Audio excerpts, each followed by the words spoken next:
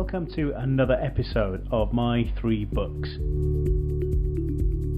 In this podcast, you'll hear ordinary people tell us why they think their three chosen books are extraordinary. In an interview style, we'll explore together their favourite or most influential fiction and non-fiction books, with a third book being entirely their choice, whatever genre and whatever style. So come and join with us on a literary adventure.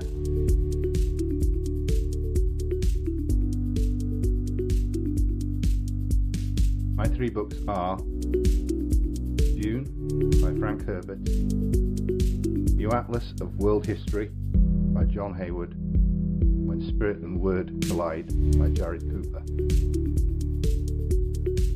Okay, and welcome to another episode of My Three Books, where we take three books, we have two microphones, one interview, and hopefully no spoilers, though I can't guarantee that. Sometimes you just have to give things away to really get out of the story, or whatever it is, to really get to the meat of it. We sometimes have to give those away, but we will try our very best not to.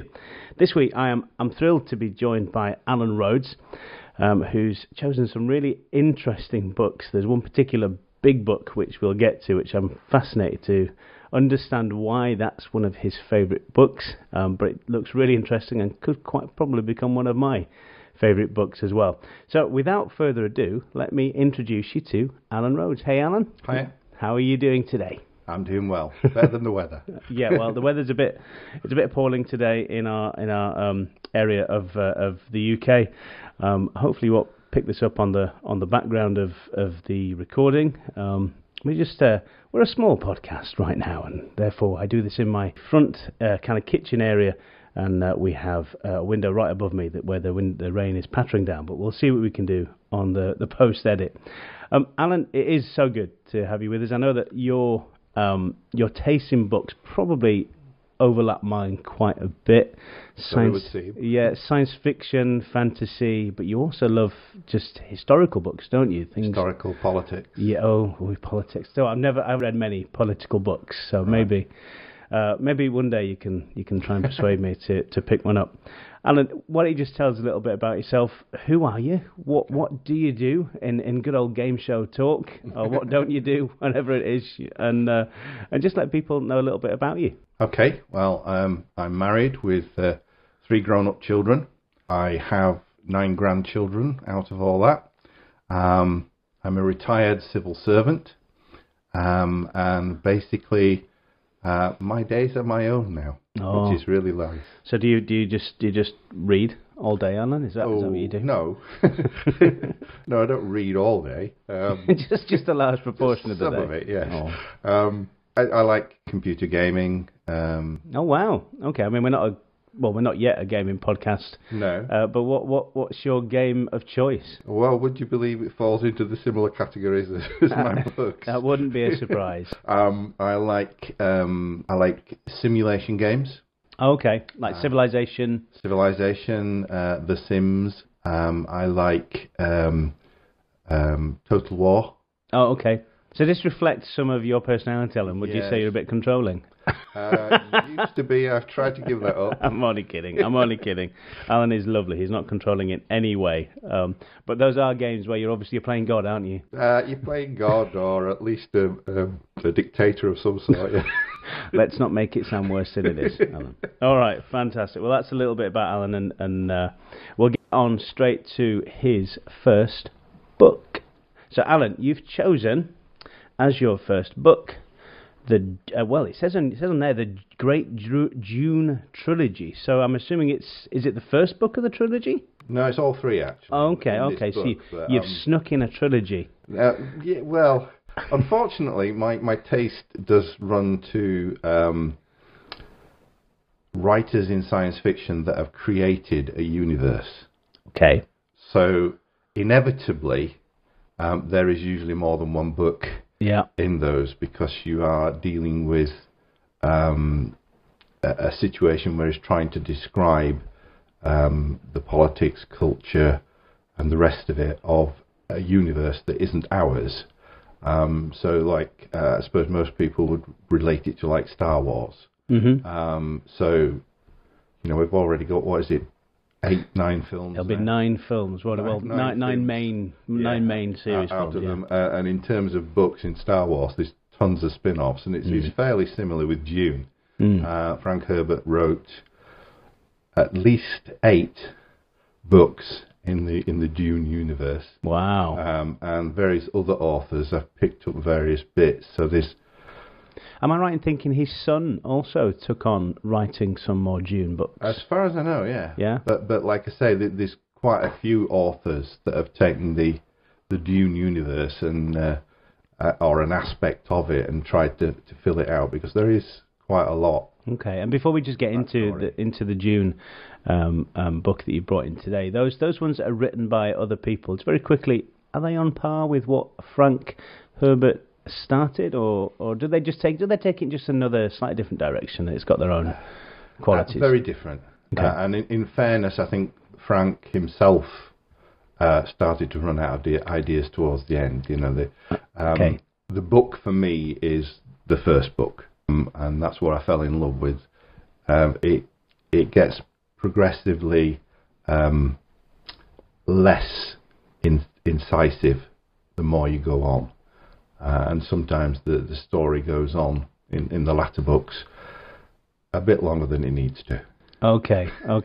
All right. Let's get straight in then to this book, this first of what is in this big fat tome in front of me is a trilogy, but it's the first book we're interested in.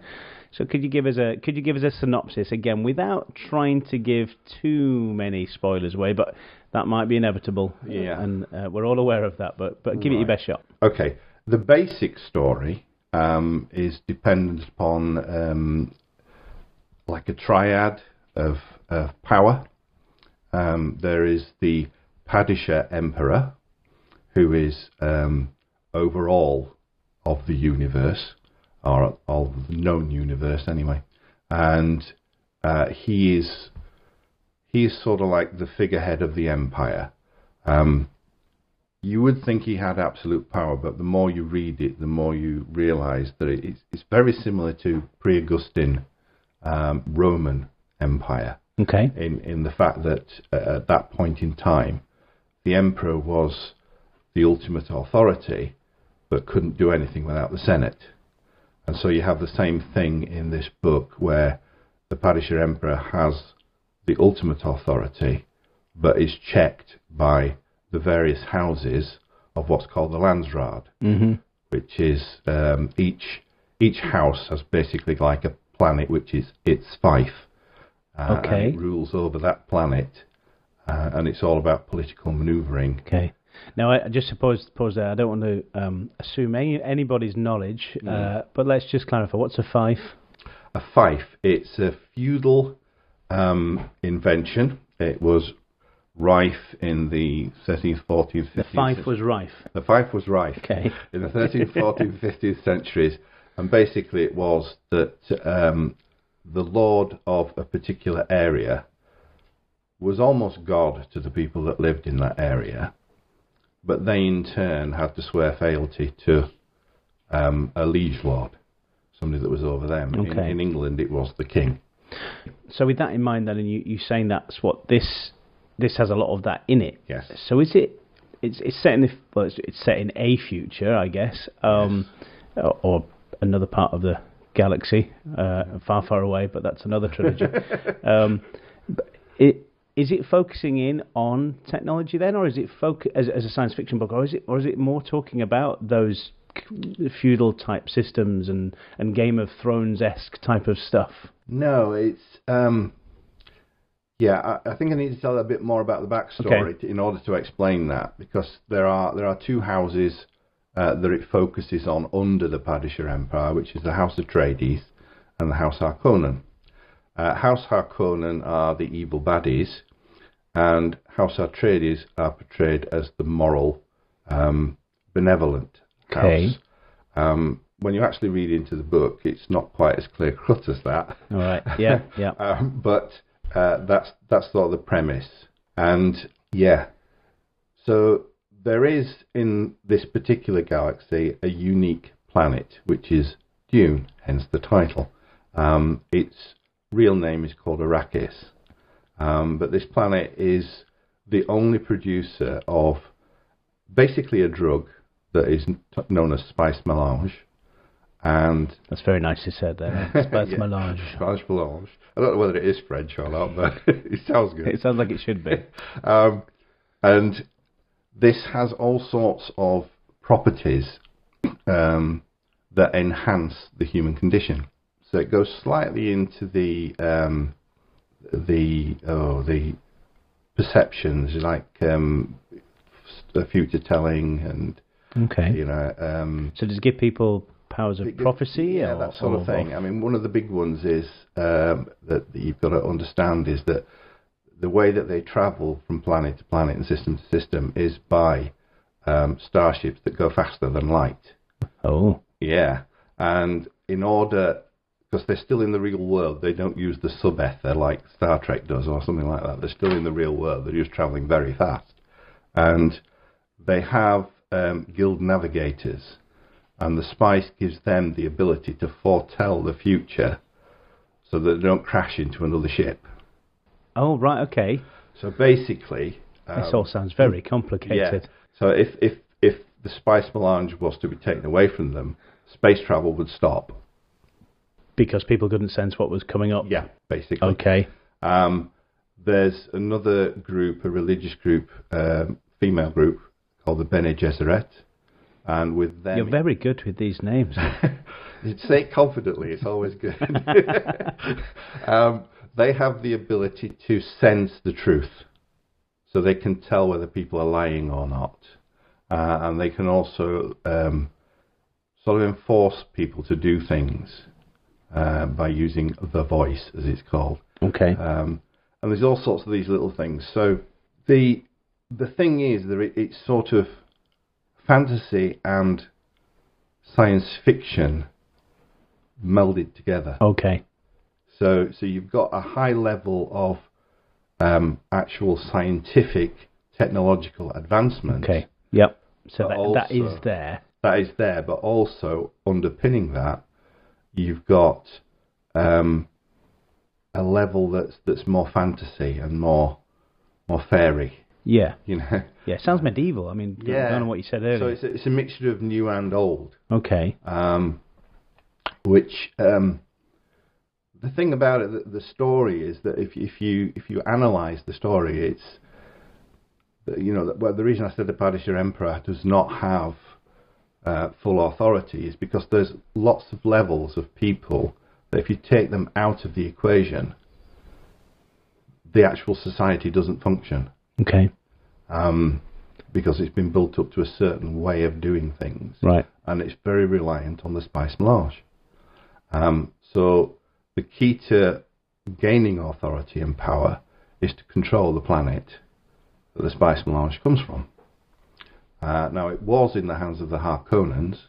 Of course, I knew that. Yeah, and they were they fell out of favour with the Emperor a little bit, and they were removed from that position, and the House Atreides were put in place.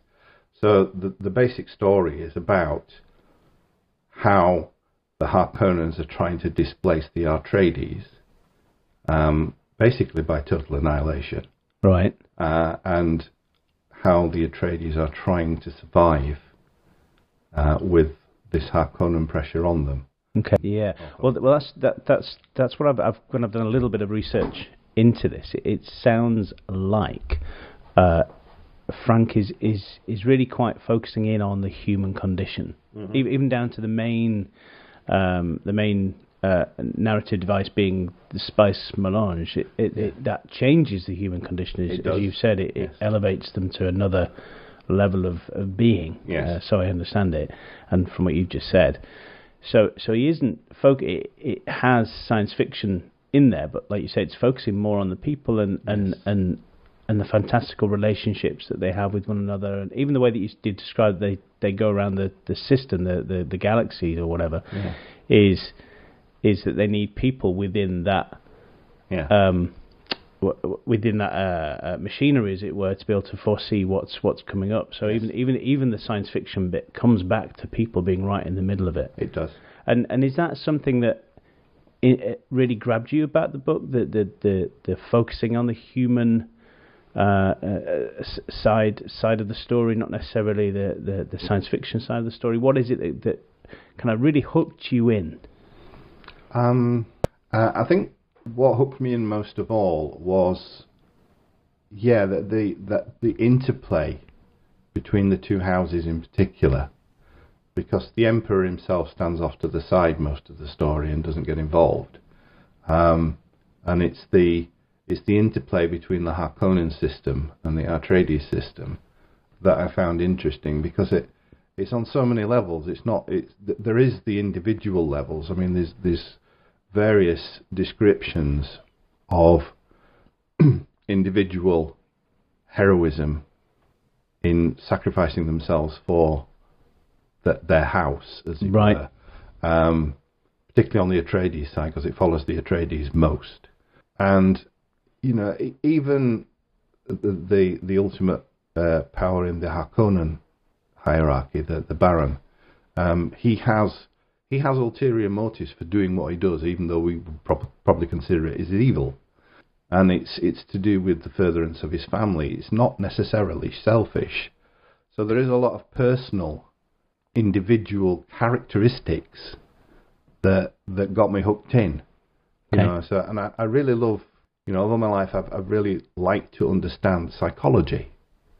Why people act the way they act. And this book draws on that quite heavily. It gives you descriptions of, like that for every action there is a consequence, and it builds people's characters by showing you the actions that they've had to experience and go through to become who they are. Mm-hmm. And the development, particularly of the main character, Paul Atreides, the heir to the Atreides family. His journey is fascinating. Why? What? With that, without trying to give too much away, maybe pull out one or two things. What makes it fascinating for you?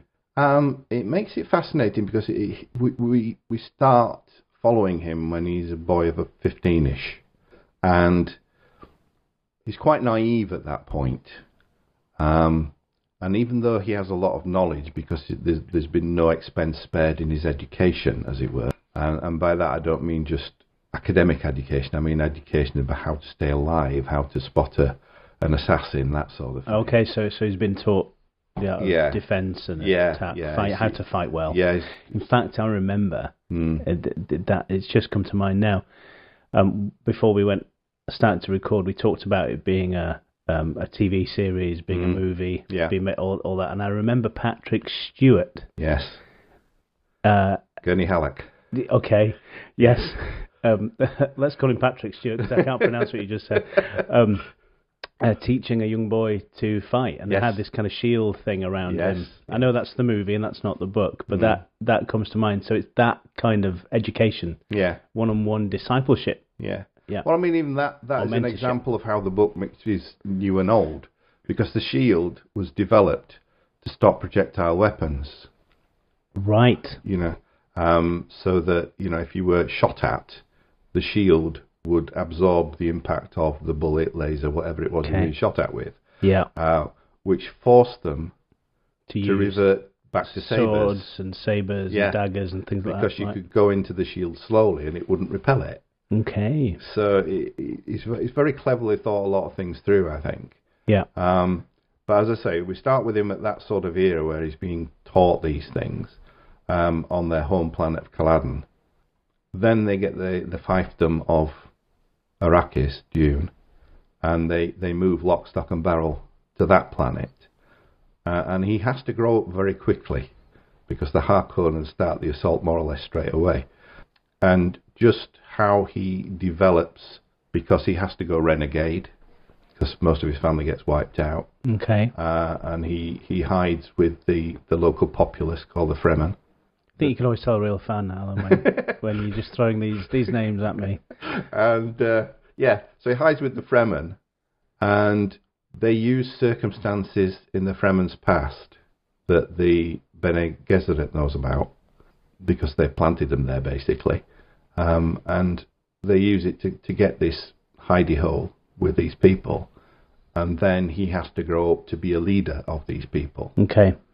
So again, that is something of the human condition, and that has obviously interested you. And does he grow up quickly in the first book, or is it over? No, it's the first book. So it's the first book. So he goes from child to adult in the first book. Yeah. Okay. All right. So that's quite quick, considering that it's a longish book. Right. It's of the similar sort of length to Lord of the Rings. That sort. Well, again, I read as I was doing a bit of research in this, a lot of people say the only comparable book or story or narrative is Lord of the Rings. It's this is clearly a soap opera. It's massive, it's big, and so is Lord of the Rings. It's massive, it's big, tons and tons and tons of characters. Yeah. Would you say that's a fair comparison? Yeah. But again, I mean, I think there's elements of Star Wars in there, right? And some elements of Star Trek in there. That was published in 1966. Something like that. Something like that. Yeah, so it's the back end of the 50s sci-fi series where, you can tell there's a lot of the politics of that era in there. Okay, so help me out then. Help us out. give us an example of that. Right, okay. Like I say, the thing is about empire, and that there's a lot of the American dream in it. That if you do what you're meant to do, then you will be successful.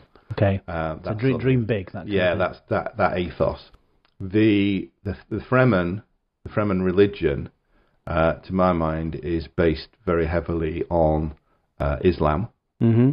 I mean, it's not a copy of Islam by any strength of the imagination, so I don't want to upset anybody that is Islamic. Mm-hmm. But I think it's based on it. Primarily, I think, because it's set on a desert world. Yeah. And looks like the Middle East, looks like those areas. The only culture we have on the earth that looks like that is... There's an Islamic. It's Arab. It's Islamic, so he borrows from their culture. I think there's a fear. I think the fear had started in America then about Islamic. Okay. The Islamophobia thing that has grown now into something. So even in this book of a 1966-ish publication, that there's an element of that. There's an element in there. Okay. Yeah, there's an element in there. In some ways, he does well because I think he's done research into it, and he writes sympathetically to the Islamic faith, but by the same token, he's very aware, and part of the book is about an impending jihad. Oh wow! Okay, doesn't happen in the first book, right? But there's the threat of jihad through the book. Okay. So explain to people again who might not be aware what you mean by that word. So jihad, obviously, it's an Islamic word. Obviously, jihad is a holy war. Yeah. It's a war where you expand your ideal by the sword. There's always been fears, I think, in America about first it was communism, and then it moved on to basically Islam. Okay. So let's step carefully now. We don't want to turn to that kind of podcast. But again, these are the themes, aren't they? That are there in the book, and it's important that. Well, it's certainly been important to you to see those things, and he's clearly commenting on lots of things like that, politically like that. But also, is there an ecological part of the book or part of the series even? There is, because the Fremen, their dream is that the planet will have water again. There will be open oceans. Okay. So I don't want to give too much away on that, because a lot of the storyline is about how that's incorporated into Paul Atreides' life and his rise to leadership, etc. But there's this dream, and they want the planet to be beautiful again. Right. So was there a disaster that had caused it to lose its water, or is that going to give far Again, too that's much away? a spoiler, unfortunately. Okay, all right. There is a reason why the planet is desert. Right. And so the Fremen understand that in making the planet beautiful again, they must reserve an area of the planet for the cause to carry on. Okay, all right. That sounds like a good place to pause on that. Okay. However, before we do pause on it, is there any final thoughts that you'd like to comment on? Any particular bit? Okay. Alan is turning open the book, and he's marked a certain page. So there's clearly something here that means something to you, Alan. So go ahead. Right. Okay. This is fairly early in the book, and it's back to the psychology element of a person and how we deal with life. And one of the things, I'm going to quote outside of the book to start with. I'm going to quote Mark Twain. Right? Okay. There's a name I didn't expect to pop up while we were talking about. Book, I'm very keen on people's last words. What their dying words, what they were. Okay. Right. Mark Twain, towards the end of his life, I don't know whether it's his last words or not, but he said, "I am an old man and have known many troubles, but most of them never happened." And I think as human beings, we tend to project into the future quite negatively most of the time. Yeah. And we're worried and anxious about what the future holds. We fear things that might happen, and then we fear going into things that we know are going to happen. When they actually do happen, they're not quite as bad as how we feared them. Okay, yeah. You know, I mean, I've had a couple of operations recently, and I didn't look forward to any of them. No, well, I don't think you'd be unique in that. I don't think anybody really likes operations. But in fairness, none of them was as bad as I imagined they were going to be. Yeah. And there is... okay, so how then is that quote tying into what you're saying? Well, this is a quote when Paul Atreides is being tested in the early stages of the book by the Bene Gesserit, the religious order, because they want to know whether he's human or not. Because they have two classifications. They have people who are human and people who are animal. Right. And it's all on instinct. If you can override your instinct, you're human. But if you can't, you're an animal. How intriguing. Because part of the Bene Gesserit was that they were manipulating the human genome. Oh, wow. There's a whole other strand going on. Oh, there's all sorts going on with this. All right. This is why I love it so much. But he's being tested, and he's going into this test, and he's alone with this Bene Gesserit Reverend Mother. His mother's outside guarding the door so no one can come in to rescue him. He's got to go through this test on his own, and he doesn't know what the test is. Okay. So he begins to become anxious, and so he actually starts quoting something that his mother, who is also Bene Gesserit... I thought you were going to say he starts quoting Mark Twain then. No. That would be a very weird connection. No. He quotes something his mother taught him because she's Bene Gesserit as well. Okay. So it's part of their litany. But it's, "I must not fear. Fear is the mind killer. Fear is the little death that brings obliteration. I will face my fear. I will permit it to pass over me and through me. And when it has gone past, I will turn the inner eye to see its path. Where the fear has gone, there will be nothing. Only I will remain."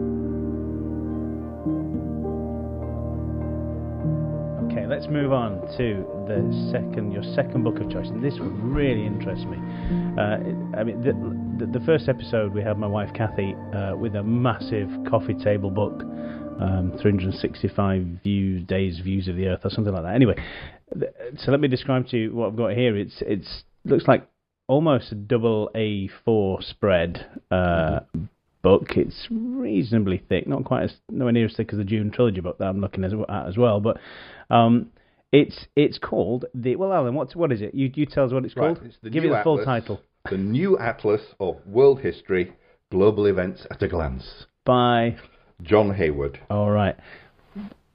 Let's just... So, okay, Alan, describe the book. What is it? What is this unusual thing that you've got in front of you? Well, basically, it is exactly what it says on the tin. Uh-huh. It's part science, part historical, part political, in that it begins... I'm not sure it says that on the on the tin. No, well, but I'm telling you what it is past that. So it's a book that goes through human history. Uh-huh. Right. And in the main, it goes through it geopolitically. But we start with early man. Okay. And the paleontologists' understanding of how men developed, where they developed. Mm-hmm. So there is... Okay, so Alan's opening the book now. Yeah. It is a lovely looking book. Oh my goodness! So there's loads of pictorial stuff. Obviously, it is extremely visual. So we start off the actual book with a depiction of the Earth, human inhabitation of the Earth, between 6 million and 100,000 years ago. Okay. According to science. Yeah. So depending on what you believe. So there's parts of Africa in the early part where it shows you the kinds of human species that they think existed at that time. 3 or 4 coexisting together. Yep. And then you move on to the next page opposite it on the first settlements and the first movements of human beings and how they moved out to various points. And again, it gives you a breakdown of, for example, it looks at Homo erecticus, can't read this one, Homo rhodesimus. You were so good with names earlier, Alan. Rhodesimus, yeah. Say it confidently, remember? Rhodesimus. Homo neanderthals and other human species. Okay. So it gives you coloured dots as to where these were most prevalent. Right. And then it moves on to give you timelines of how they developed, when they came onto the scene, according to scientific research, etc. So what I'm seeing here now, there's like a column of descriptive writing. What's going on? I would imagine I can't read it from here, but yeah, and then a whole page, and then another half of the page is extremely pictorial. Like Alan just said there, there's a timeline on there between the different human species, what's going on in the world in different parts of the world, I think, as well. Yep. And that seems to be, I mean, is that the kind of familiar thing on every page there, Alan? Is it quite, like I said at the beginning, it's quite pictorial and gives you that bit of writing? It develops more over the time, because obviously the early human history is done with timelines and things, because obviously we're relying on paleontologists, on archaeological digs, where they are, where they think they are in the timeline, the sediment, etc. So it's pictorial in the sense of where they think they originated and at what point in time they think they originated, etc. Until we get to 6000 BC, which is when we start looking at man's domestication of the planet and where that domestication starts. So when we start making a change to our environment rather than the environment changing us. So there's a whole swathe around the Middle East and the Euphrates green belt and a little bit over in China. And with settlements again, probably Stone Age settlements at that point. It looks fascinating. Yeah, it is right up my street, and it is one of those things which you obviously you wouldn't sit down to read from cover to cover, would you? No.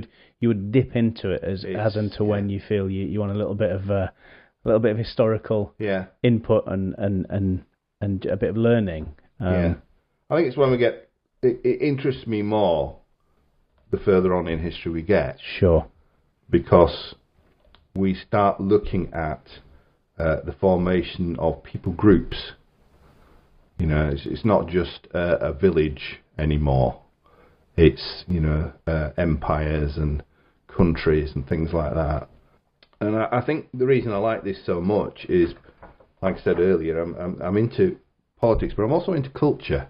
I've been fortunate enough over recent years to start travelling the world. You've been on some really nice sounding some nice cruises. Excursions. I love cruises. Yeah. So you get to go to different parts of the world. I mean, even in Europe, we all have a Western mindset. Culturally, there are so many differences, even in Europe.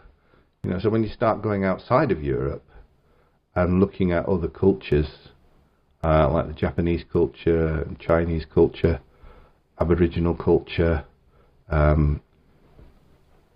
Africa is endless cultures, and then you start going into the northern lands like Greenland or northern Russia, and looking at Lapps and people like that. Their cultures are so rich. And we can often get sucked into just thinking about the world history being Western history, don't we? Yeah. I mean, I think that's it for me. For those who are in the West, that's what we think. Yeah, I mean, I when I was at school, back in the day. It still wasn't too long ago, was it, Alan? Quite well.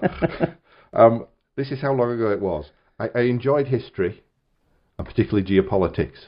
And when I was at school, the map contained the British Empire. Oh my goodness. That does age you somewhat. And the French Empire in Africa and the Spanish holdings. Wow. All over. And even the German. Okay. Pre-war. These were just the maps, though, weren't they? These were the maps. They were still hanging around. We didn't actually have those things. Oh, we did. Did we? Yes. Okay. We did. All right. Because the release of the colonies, sure, they came about during my schooling. Right. Wow. Because I think the first one was around about 19. Let me ask you a question about that then. Were you've obviously been really interested in that since a young age, cultures, politics, things like that. So as the British Empire was, in quotes, releasing the colonies, there's probably better ways of saying that. Yes. How did that make you feel? Like, were you very patriotic, and were you like, why are we giving these, or were you like, no, we should never have done this in the first? But what was your stance, Alan, and how did it make you feel? I mean, obviously you may have changed as years have gone on and how you feel about things, but right then at those moments, I don't think I've ever. Well, no, that's not true. There was a period in my life, but it was late teens when I was trying to find myself. But I don't think, apart from a couple of years when I was searching for my identity, I've ever been nationalistic. Okay. Because, like I say, I was intrigued by the French Empire and the Spanish Empire and even the German holdings and the Italian holdings. Yeah. So it was never about, this is my country and these people belong to us. Mm-hmm. It was always about... I'm quite intrigued about this few years in your teenage, but we don't have to talk about those. No. Go on. You don't want to know about it. Okay, wasn't a good period of my life. We've all had those. But yeah, it's more about why those came about. Mm-hmm. I mean, in the main, obviously, it was to do with superior technology that we were able to expand. But if you go back in history before that, there were still empires that didn't necessarily have a superior technology. Mm-hmm. They might have had superior organization or something. Or superior numbers. Yes, superior numbers. But in the main, the sort of 19th century was quite unique for building empires. And it was also competitive, if you read it. Each major power in Europe wanted to have as much holdings overseas as possible, which is not necessarily a good thing because, as the Romans found out, the more you extend your empire, the harder it is to hold it. But no, I didn't feel in any way that we were losing part of our identity, because bearing in mind that as we lost the colonies, as it were, they still affiliated with us. We grew into the British Commonwealth rather than the British Empire. So there was still a great number of connections. So as a young man, you still felt connected to the world in terms of the Commonwealth then, even though Britain were giving back. Yes. these parts of the world Yeah. to their original owners. I thought it made sense. How can you govern some? I mean, take Australia. How can you govern something that's like 12,000 miles away? How can you govern that effectively? You have to rely on the people who are there to do the job. And the people who are there are indigenous usually. Yeah. It's no good sending over somebody to enforce, particularly culture on people, even though we did try to do that. Very much so. Yeah, definitely. But like I say, by the same token, it flooded back to us. Culture came back to us from these places. That's beautiful. So, like, a bungalow is an Indian word. I didn't know that. Yeah.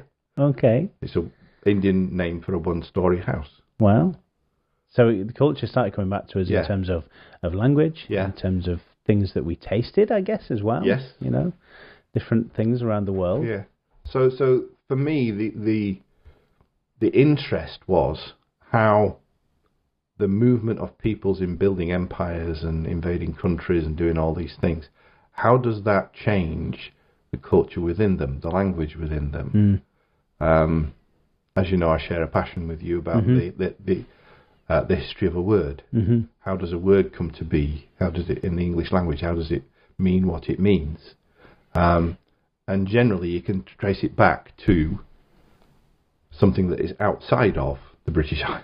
It's either a Norse word, or it's a French word, or it's an Indian word. And it's the same with the culture. We bring into the country. I mean, Britain has been so many immigrants coming into Britain over the years, which I think is a good thing, by the way. I disagree with people that think it's a bad thing.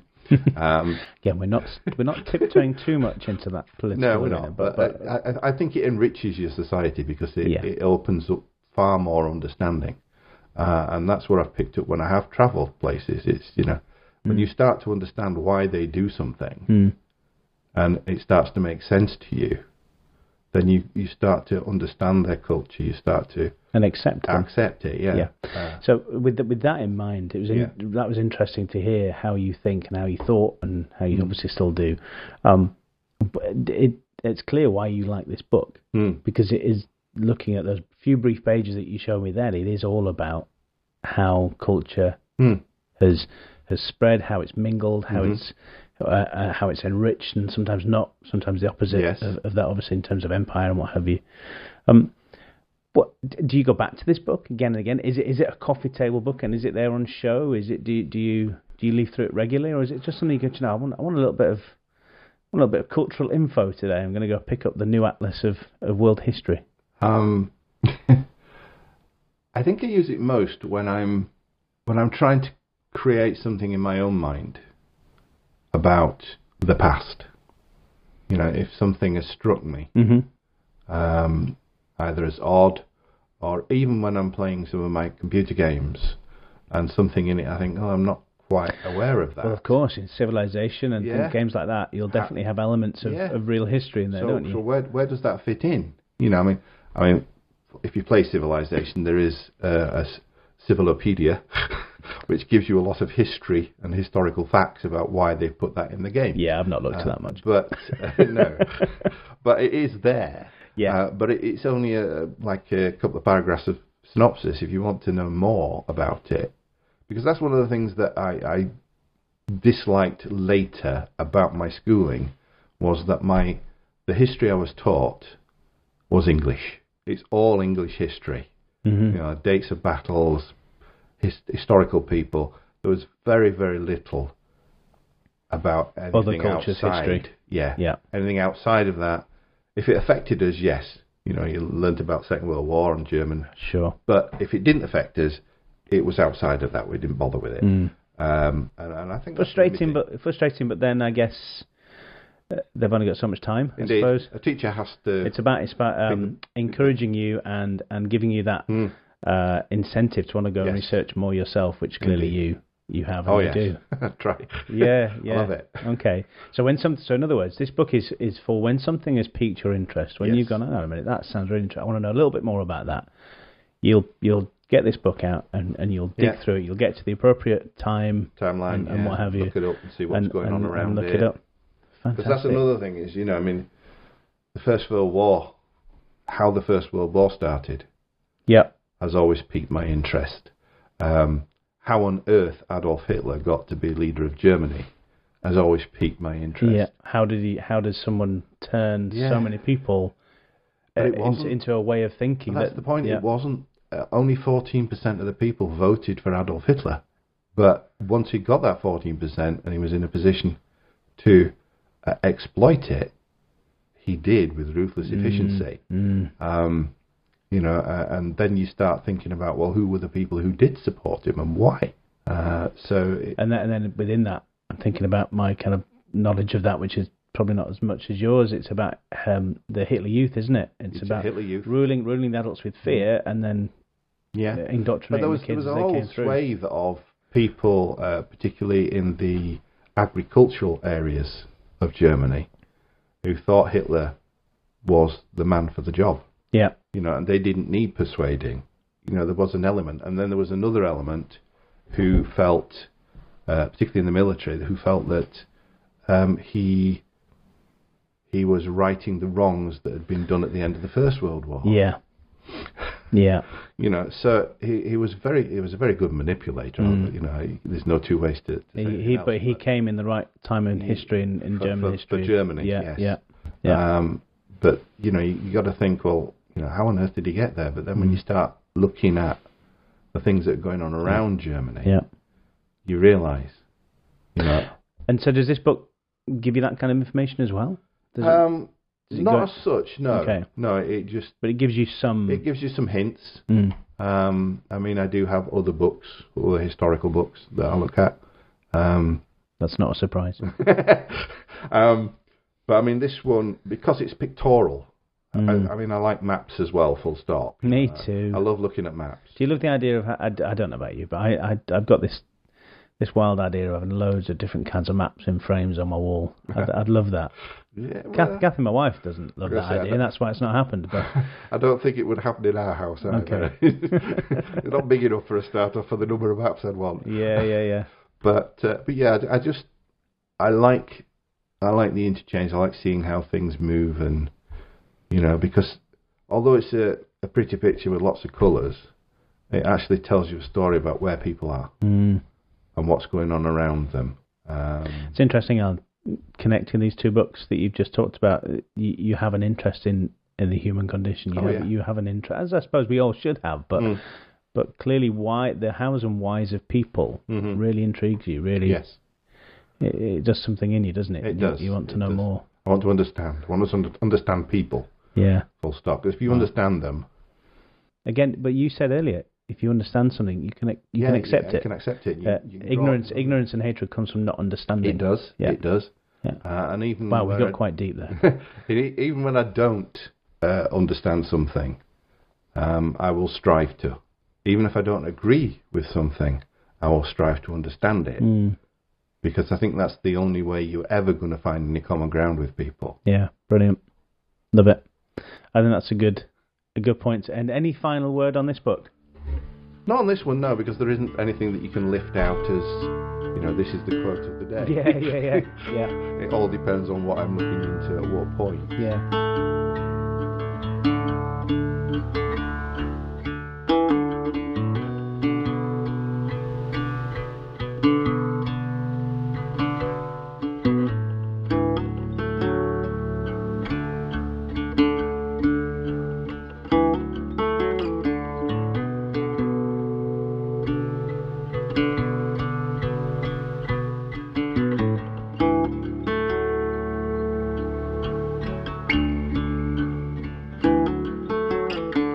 Okay, so we're going to move on now to our final book, and the final book is a free choice. So this is whatever Alan, in this particular instance, wants to choose. He could have chosen a recipe book, a car manual, a catalogue if he'd have so wanted.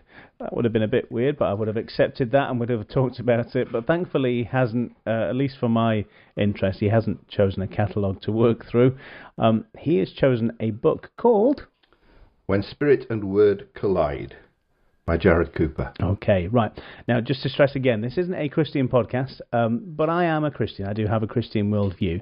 But within the podcast, I want to try and draw out all sorts of different worldviews from people if that's what they have. But Alan is also a Christian as well. And so this book that he's chosen here is a Christian book. So if you're not a Christian, you're not that way inclined, don't let... I don't want you to be put off. I want you to let me encourage you to listen, see what Alan has to say about this book. I have read it. I think it's an excellent book too, and there's things in it which we can certainly pull out. So with that kind of caveated thing in mind, let's dig in. So Alan, why this book? This book has probably had the most impact on me in my life. That's quite a statement. Okay, so let's dig out more. Why? Right, okay, why? I bought this book some time ago, and a couple of years ago we went on one of our cruises, as we are wont to do. And we were going around Italy, France and Spain in the Med, and going to lovely places. But I started reading this book on the journey. And instead of it being a holiday like other holidays, it became more like a convention with attractions to visit. Okay. Because I found myself reading this book and being stirred as to the state of the church. That's church, big C. Big C church. Like the global church, yes, that kind of thing. The whole church. Okay. And the state of individuals in it, and what we need to do to get to a point where we're actually reflecting what we believe. The book itself is based on a forward prophecy by a man called Smith Wigglesworth, who in 1947, he was a preacher in Bradford. And in 1947, which is a local city to where we are in Leeds. Yeah. He gave a prophecy, quite a short one. But just define prophecy again. Right. I don't want to assume everybody's listening has a Christian worldview, so just define that for me if you could, Alan. Well, I think prophecy, in the sense that Smith Wigglesworth gave it, is very much as non-Christians understand it. It was a foretelling of future events. Okay. Prophecies can be more than that. What, like Nostradamus? Not quite as...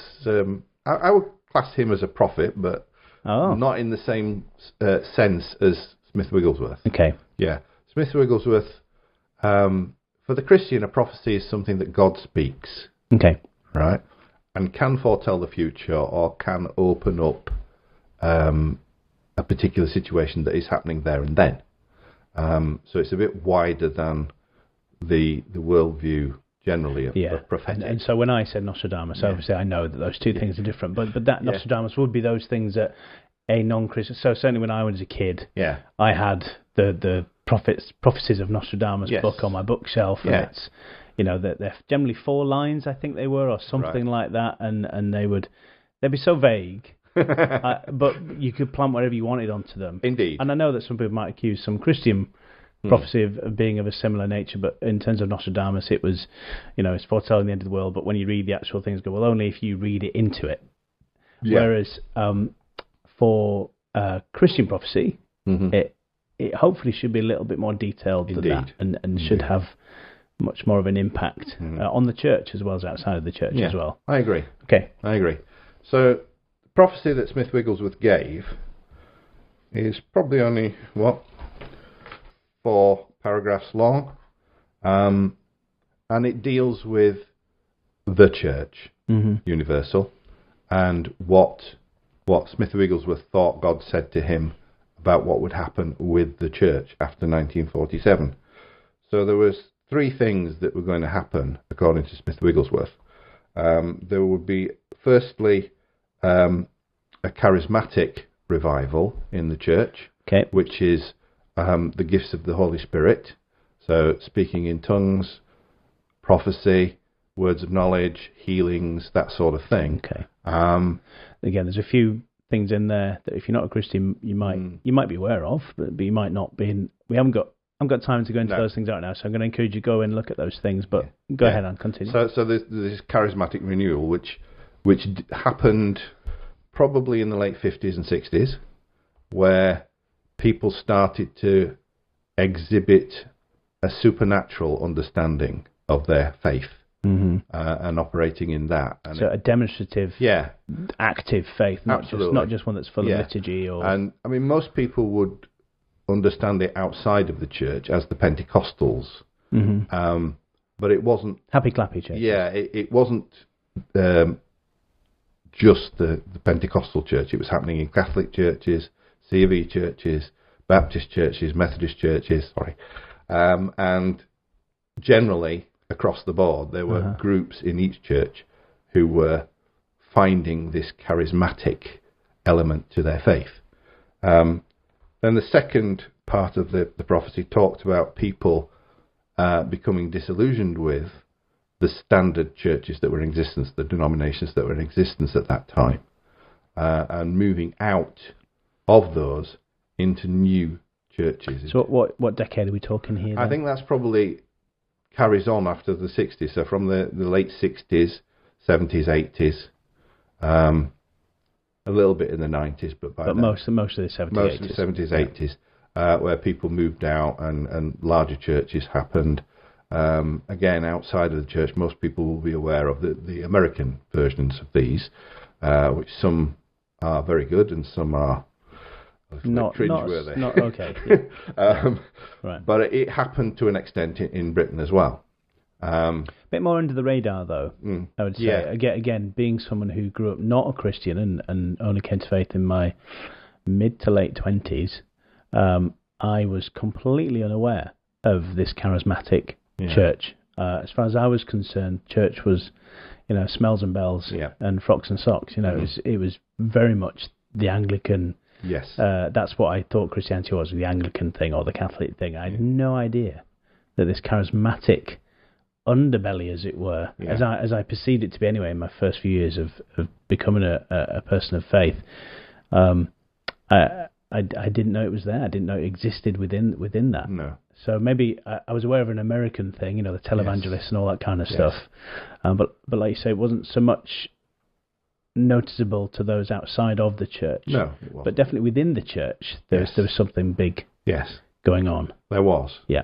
I think being part of the move, because when I came to faith, I joined the Baptists, and I was in the Baptist faith for, that sounds wrong, the Baptist version of the Christian faith, until the early 80s.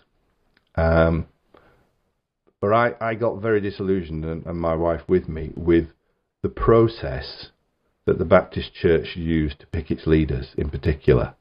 And there was a very large amount of politicking in the church. And personally, I don't believe that politics belong in the church, or necessarily that the church belongs in politics. Mm-hmm. I know there are various ways of looking at that, but my version is they're quite distinct. Mm-hmm. So we ended up, because we got so disillusioned, moving into a charismatic church. So it was almost by accident, was it? Or did you purposely seek it was more by accident, because we'd started going to meetings in Bradford, one of our local cities, of a charismatic church that was in Bradford.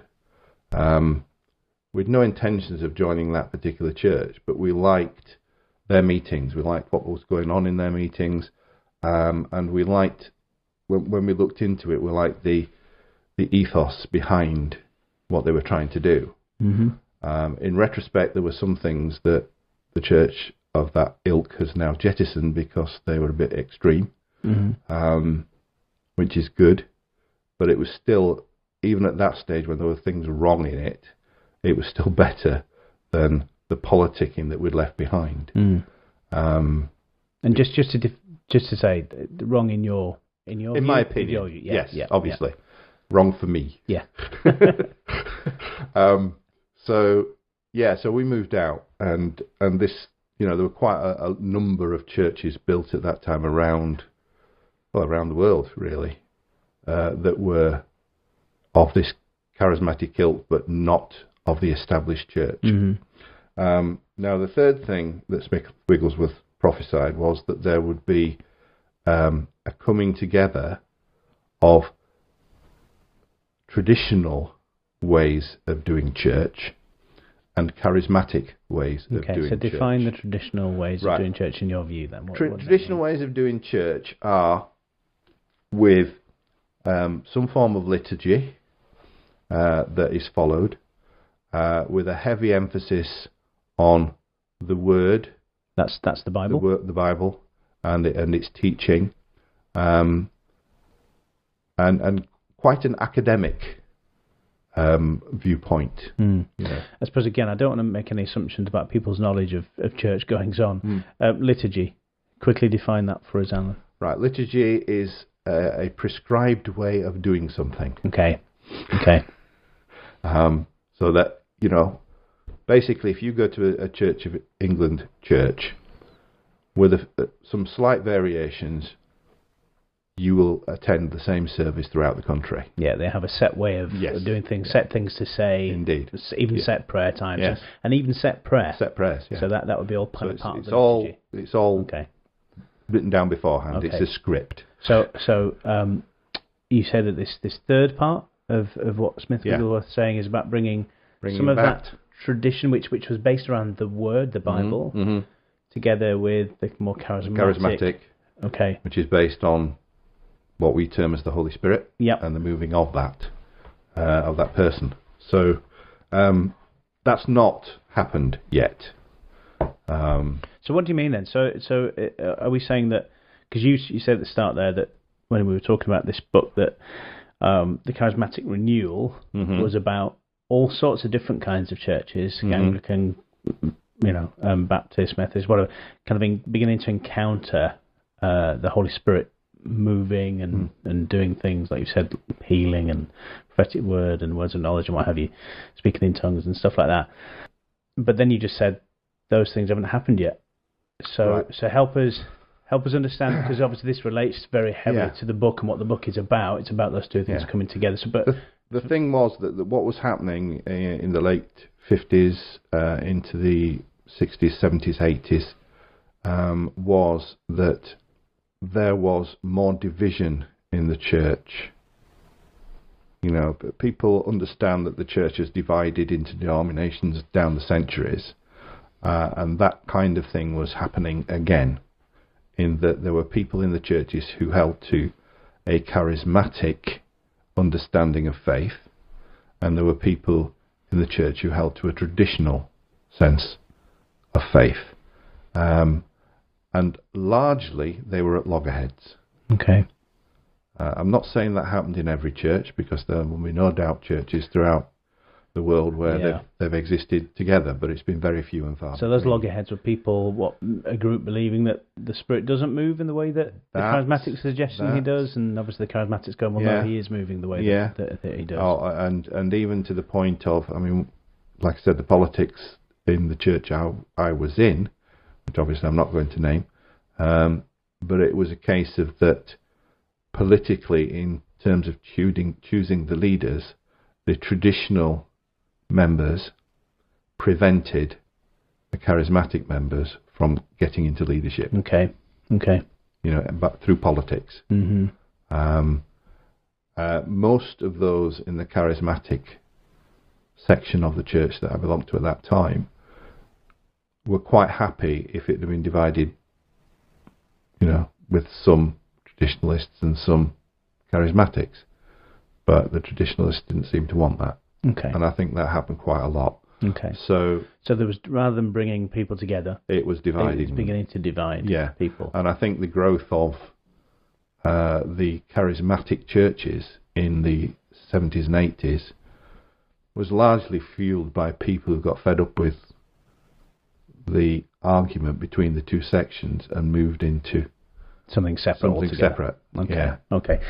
So Smith Wigglesworth's prophecy is about those two aspects of church coming back together, And then so what does so the book is by Jared Cooper. Jared Cooper is a pastor of a church in Hull. I think it's Revived Church, I believe. He wrote this. How many years ago did he write this? This was only in 2015. Okay, so a really recent book in the last 4 years. What's Jared got to say about it then? So if there's this prophecy that charismatic Christians are aware of, they know about, why is this so significant? I guess why is it so significant to you that Jared is talking about it, and why is Jared talking about it?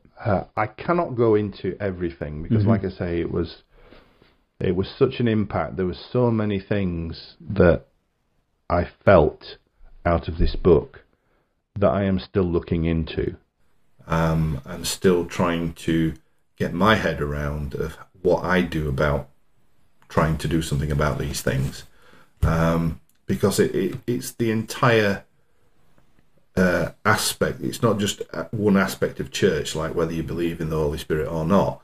It's about prayer, it's about worship, it's about administration of churches. It's the whole gamut of church life that he lays out, and how he feels where it's succeeding and where it's not succeeding, and how we can change that around.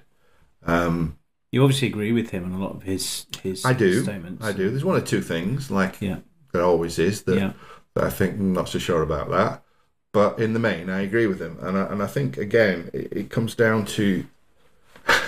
I've got to come back to what I've done with the other two books. It comes down to psychology, motivation, and how people respond to one another, and the culture that we're living in. Because even though we have a British culture, within that there are subcultures. The church being... the church is one, and the church has a culture, but also the church has subcultures itself. Yeah. So it gets quite deep when you start thinking about it, and trying to sort it all out is difficult. But I think this is one of the things, because my parents, one of which is dead now, but they are and have always been, from when I became a Christian, Anglicans. And I have nothing against an Anglican church, because I used to go with them to their services on occasions, and follow the liturgy. So I have no problems with how they do things. It's just limited, in my view, as to, if we're going to act as a whole church, then we need to be together in it. And this little section here, I'd like to read it out, because sure. So I think it encapsulates what I feel we need to be as a global church, how we need to respond. And first of all, that starts with self-reflection. Are we being a hindrance to the church, or are we being a help to the church? So the little paragraphs are entitled "The Extremes Are Being Drawn Together." In times past, exponents of both the Word, that's the liturgical one, and Spirit, that's the charismatic one, emphasis, have defended the rightness of their respective positions with a harsh arrogance. But times are changing. I sense we are finally putting our spiritual L plates back on, and realizing that it's time to come together and see large, well-organized, miracle-working, Word and Spirit-filled churches populating on our land. In this season, the following quote is ringing in my ears. In times of change, learners inherit the earth, while the learned find themselves beautifully prepared for a world that no longer exists. Eric Hoffer. A shift is taking place. It's time to admit that none of us has all the answers. Soften our hearts and listen to the wisdom, experience, and expertise of brothers who inhabit cultures different to our own. We all have something to learn. And you can apply that across the board. Across the board, can't you? But certainly within this context, it's talking about the church. But this is what I mean. I think it's this idea of, once you understand a culture that's different to your own, in whatever sphere of life you're in, if you understand it, you can accept it. And once you've accepted it, you can begin to work with it. Even if you don't agree with it, you can find the common ground, and we can We can bring out the humanity in each one of us rather than trying to judge and denigrate each other. We can find common ground and work together to build something that's better than we have now. Alan, thank you.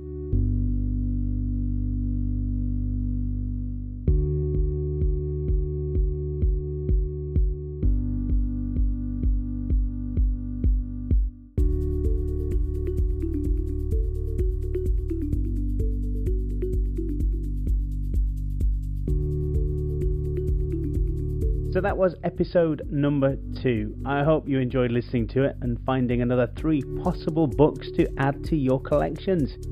But look, even though this is a podcast about books, it's not just about books.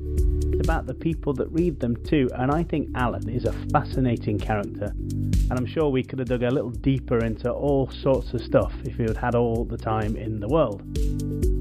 Please join me for episode number 3, and while you're waiting for that to drop, I would really appreciate it if you would share the word about this podcast. And there are loads of ways that you could do that, like sharing the link to the podcast from your preferred podcast provider, all the P's, on your social media platforms, and word of mouth goes a long way too. But what is especially helpful is if you actually subscribe to the podcast. Click that little button that says subscribe.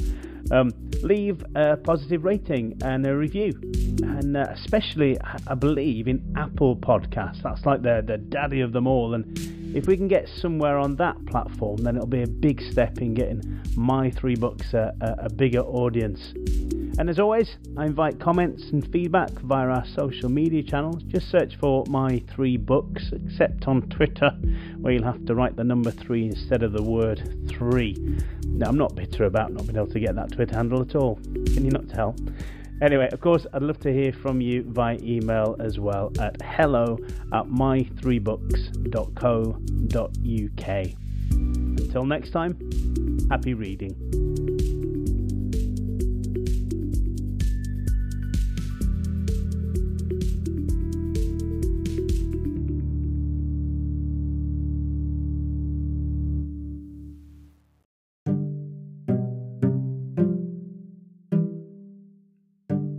Welcome to the end bit of the podcast, the bit where I say thank you for listening. No, genuinely, thank you. There are quite a lot of podcasts to choose from, and you chose to spend your time with this one. If you liked what you've heard, please make sure you subscribed, and if you could leave a rating on your preferred podcast provider, that would be so helpful in helping this podcast reach more people. Please do get in touch via our social media accounts if you'd like. Oh, and share the love via the links. Word of mouth also helps too. Visit my3books.com for all the info.